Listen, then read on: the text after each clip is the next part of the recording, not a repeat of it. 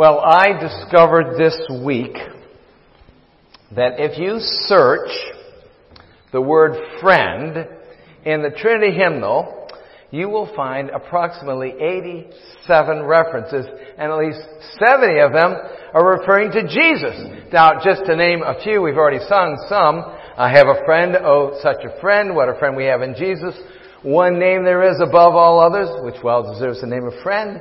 And Jesus, what a friend of sinners. Now, all of this, some of these and some of the others you'll find might seem a tad sentimental, but even us flinty-faced Calvinists are given, occasionally at least, to some degree of sentimentality. And there is no gainsaying that Jesus is the friend of sinners.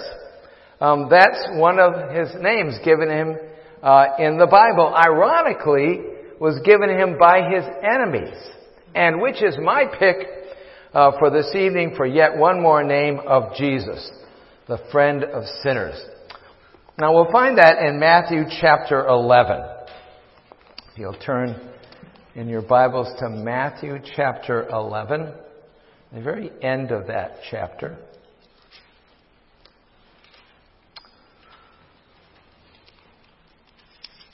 Oh, excuse me, it's not the end of the chapter. It's sort of middle of the chapter.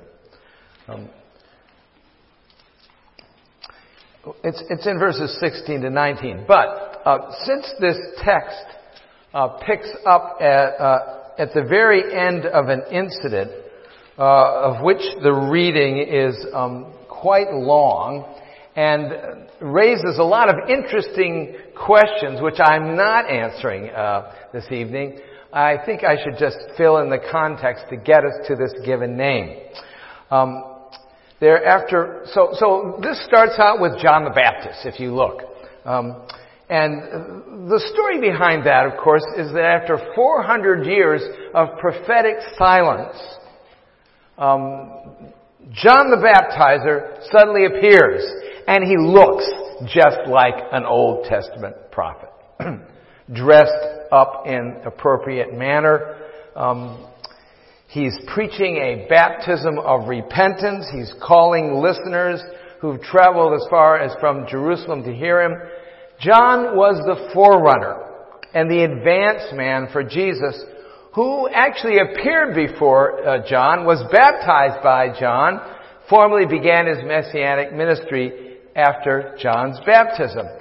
But John incurs the wrath of Herod, and especially his wife, when he publicly denounces their illicit marriage and ends up in jail, which gives him pause about whether Jesus was really the Messiah after all. So he sends messengers to Jesus. Are you the one who is to come, they ask, or are we to look for another? And Jesus answered, go and tell John what you hear and see. The blind receive their sight, the lame walk, lepers are cleansed, the deaf hear, the dead are raised up, and the poor have the good news preached for them. And blessed is the one who has not been offended by me. So this was sort of a gentle rebuke. For those, of course, were the very things prophesied in the Old Testament, particularly throughout Isaiah, that Messiah would do when he came. And those were the very things, in fact, that Jesus was doing. Giving sight to the blind, healing the lepers, raising the dead, and preaching the good news to the poor. So the messengers report back to John, and Jesus turns to the crowd and gives them high praises for John. John, he tells them, is the last Old Testament prophet. He's the Elijah of the age. He was sent to prepare the way to point us to the kingdom and to the Savior.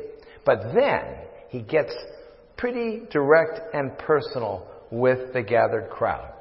Let's pick up with verse 16. Matthew chapter 11, beginning at verse 16. But to what shall I compare this generation? It is like children sitting in the marketplaces and calling to their playmates. We played the flute for you, and you did not dance. We sang a dirge, and you did not mourn. For John came neither eating nor drinking, and they say he has a demon. The Son of Man came eating and drinking, and they say, look at him, a glutton and a drunkard, a friend of tax collectors and sinners. Yet wisdom is justified by her deeds. So how are we to understand these words? And what do they say to us today? Well, first I want to talk about discontented sinners, and then secondly about a proven friend. So beginning with these discontented sinners.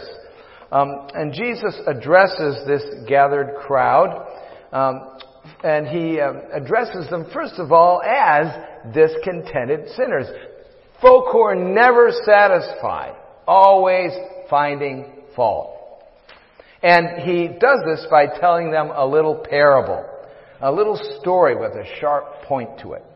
It's about children who have perhaps come to with their parents to the marketplace, and their parents are shopping. And the children gather together for play, only they can't agree on what to play for, what sort of games, and they're never happy with one another's suggestions. One of the little girls says, let's play weddings. Da-da-da-da, da-da-da-da. Oh, yes, squeals one of the other girls. And I love weddings. My sister was in a wedding last week. I'll be the bride, and Jacob, you can be the groom. Dearly beloved, we're gathered here today, and then we can dance, says another girl. But one of the boys says, oh, no, weddings are silly, and dancing is for girls. I know, says another boy. Let's play funerals. Da, da, da, da, da, da, da, da, da, da. Oh, yuck, says one of the girls, the oldest girls. You always like dead stuff. We are not playing funerals. Well, you see, that's exactly what Jesus is talking about. This sort of petty quarreling and childish miscontents and peevish children. That's the way of sinners, and that's the way of sin. For, as he tells us in the text, John the Baptist came neither eating nor drinking, and you say, he has a demon. The Son of Man came eating and drinking, and they say, look at him, a drunkard and a glutton and a friend of tax collectors and sinners. So you get it, don't you? God first sends His chosen prophet John to prepare the people for the appearance of Christ. He is a stern, no-nonsense, austere sort of fellow with a message demanding repentance and appropriate change of life in preparation for the Christ. And people were saying, oh, he is so harsh, so severe. Who can listen to a man like that? He must be possessed. He has a demon. Then the Son of Man comes. This is Messiah, the Christ, who mixes freely with all sorts of people and lives in the middle of their messy lives. Think about Jesus attending the wedding, or rather the party thrown for him by the newly converted slimy tax collector Zacchaeus and all of his friends. So what do people say about him? They say, look at him, a glutton and a drunkard. And look at the company he keeps. Why, he's a friend of tax collectors and sinners. Well, that's the way, you see, Jesus characterizes this generation of people in His day. They're never satisfied, like silly children who won't play weddings or funerals. John comes preaching repentance and he's too severe. But when Jesus comes proclaiming the gospel, well, he's too sociable. Hangs with the wrong crowd. Friend of sinners.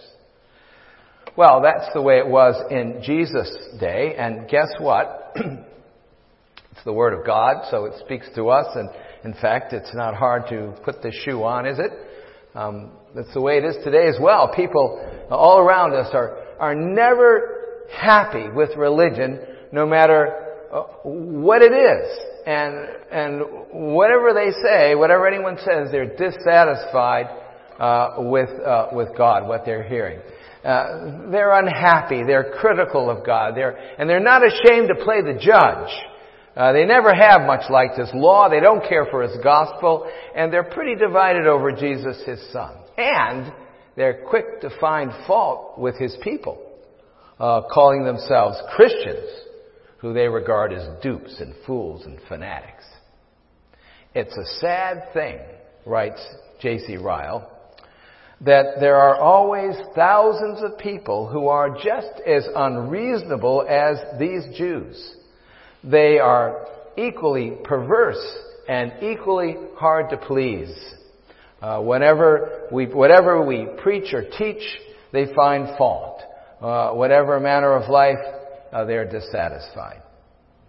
Do you know some Christian who's very serious about holiness in life and careful about how they live and what they believe? Perhaps they're precise and strict in their doctrine, or perhaps they express disapproval of the status quo or some concern over the current accepted social political wisdom of the day. And what do people say?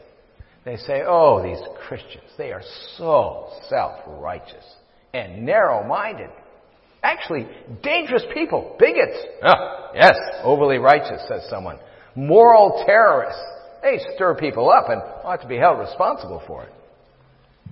On the other hand, there's others who are actually unhappy with the freedom of the gospel. They pass by the pastor's house on Saturday night. This would have been my house and my wife's house 15 years ago. And they hear loud music and kids dancing. And they say, look at that. Why look at that. They're no better than anyone else. Listen to that loud music. And look at that guy with tattoos. And that girl. And who knows what goes on in that house. And then look at the riffraff that shows up at the church on Sunday. I know for a fact that there are serious drug abusers and several alcoholics. I hear there's some serious marital issues going on, someone else says, with those people. Oh, why, they're no better than anyone else, putting on airs, walking to church with their Bibles every Sunday morning and evening. Yeah. That's just the sort of sinners are in church, loving on Jesus, friend of sinners. The plain truth is that those who have set themselves against the Lord Jesus will always be finding fault with Christians and with Christ Himself.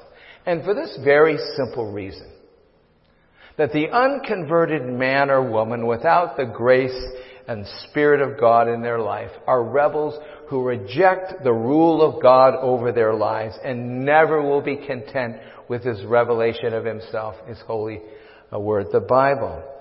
Jesus will never be what people want to unsaved hearts. He'll always be too harsh, too supernatural, too narrow, too transcendent, too far away, or He'll be too immanent, too personal, too powerless, too common, too easy on bad people. In our text, we see that Jesus does not dignify unbelievers with much maturity or intellectual honesty. He likens them to silly, quarreling children. We played the flute for you, and you did not dance. We sang a dirge for you, and you did not mourn. Well, truth be told, Jesus' critique about continuously finding fault touches upon you and I, at least to some degree as well. We're perhaps a little more circumspect about finding fault directly with God, but we're not slow to express our discontent with some of His rule over our lives. Here's a wife who's forever discontent with her husband, comparing him unfavorably to other men in the church and constantly snipping at him, forever critical of his faults and failings. And she's not at all satisfied with her home either, and her job, or her children, who never seem to measure up. And this COVID thing, how long is that going to go on? Really, it is God's fault, after all. And her husband, he's not a whit better. He's also, in fact, he's really a regular Pharisee. He's hard on his children, he's critical of the people he works with. And if the walls of his house could speak, they would realize that he has not got the slightest idea how to cherish his wife or bring love into his home. Together, they could not be a very attractive couple in the sight of God, from whom they have alienated themselves in their hearts, and alienated a lot of other people in their family and in their church with their continual fault-finding and discontent. Like the children in the parable, were not always very childlike, but childish. And there's a big difference. But despite all of this childish discontent and willful hostility and unspoken fault-finding against God and against His works of providence and His people, in spite of all of that, the Lord takes upon Himself this name given by His enemies, the friend of sinners. Notice how Jesus answers this name that's given to Him as a challenge. They call Him friend of sinners, a glutton, a drunkard. To which Jesus responds, end of verse 19, yes, He says, that's what they call me, yet wisdom is justified, literally acquitted, vindicated by her deeds. Wisdom is justified by her deeds. Now, whatever did He mean by that? What did Jesus do? And how does who characterizes Himself and His deeds as wisdom? What is this wisdom? Well, we know the answer to that. He saved us from sin, from spiritual death and judgment by His deeds. Or to say it another way, Jesus vindicated or justified or proved Himself to be just what they accused Him of, the friend of sinners, by what He accomplished in His sinless life and sacrificial death on behalf of His people. Do you get it? How did He vindicate Himself? How was He vindicated? By what He did. How did He prove He was a friend of sinners? By being a friend of sinners. One way that summarizes this very neatly is sometimes called the Great Exchange. You may have heard of that, and if you haven't, you probably should. The Great Exchange is not like taking your empty propane tank for your backyard grill over to Kmart and exchanging it for another tank which has been filled and for which you pay a pretty penny. God's Great Exchange, in God's Great Exchange, God gives His beloved and personal Son, the Lord Jesus, in exchange for sinners who are morally broke. It's more like trading perfection for a broken down, rusted, empty propane tank with a wrong regulator on the top that never did work to begin with. Because, remember, we are all dead and broke. We don't have anything to trade God with. You all know that, or you should know that. We've all sinned against God. There is no one righteous, not even one. And the wages of sin is death. We're all spiritually dead in our sins and facing eternal death to come. Peevish children, malcontents who are never satisfied no matter what life and God gives us. Not with one another, not even with God. So the first part of this exchange was accomplished by the sacrificial death of Christ on the cross, by which Jesus took our sin upon Himself, and whereby we, for His sake, are completely forgiven, that debt of our sin. This is sometimes called the passive obedience of Christ, because Christ, sinful men took Christ and took him to the cross, and he was passive. He allowed that and was obedient to that being taken to the cross. He allowed men to crucify himself and became the substitutionary sacrifice for sin. Christ died for sinners once for all, the just for the unjust, to bring us to God. Now, this is not some sort of collaborative arrangement where we scratch together our change and put it all together along with Jesus' big bucks. And God counts it all and decides, well, between it all, there's enough to pay the debt and let us into heaven. It's not like that at all. Jesus paid it all. We don't have anything to give. Got to get that straight. If you're trusting in Jesus and Him alone, you're completely forgiven. Past, present, future. But there's a second part to the great exchange. Not only does God take upon Himself our sin that we might be forgiven, Jesus also gives us freely all of His righteousness, all of His moral perfection, all of His goodness. Now this is called the active obedience of Christ. For Christ was sinless, but He actively kept the law perfectly. And in the exchange, He gives us His perfect record. It's legal. It's forensic. We are credited with the moral perfection of Christ. We are declared righteous. We are covered with the robes of Christ's righteousness. Our filthy rags are completely covered over forever. God the Father looks upon us with delight. Not because we're not only completely forgiven, but also completely righteous. We are gorgeous in His sight. That's what Jesus accomplished for us. He took upon Himself our sin, and He exchanged it for the complete forgiveness and perfect righteousness that we receive. And all of that is what gives Jesus the right to call Himself the friend of sinners. That's how He proves or justifies Himself to be our forever friend. Jesus is the friend of sinners, not because of anything because we're particularly easy to befriend. On the contrary, we're like the bad, fault-finding, ever dissatisfied, sinful children who are always dissatisfied and unhappy with whatever we get.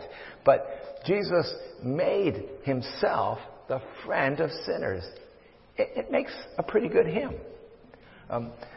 If you're not sure that He's your Savior and has taken away your sin, well, you need to ask Him. In fact, God commands it. He says, you children, you come to me.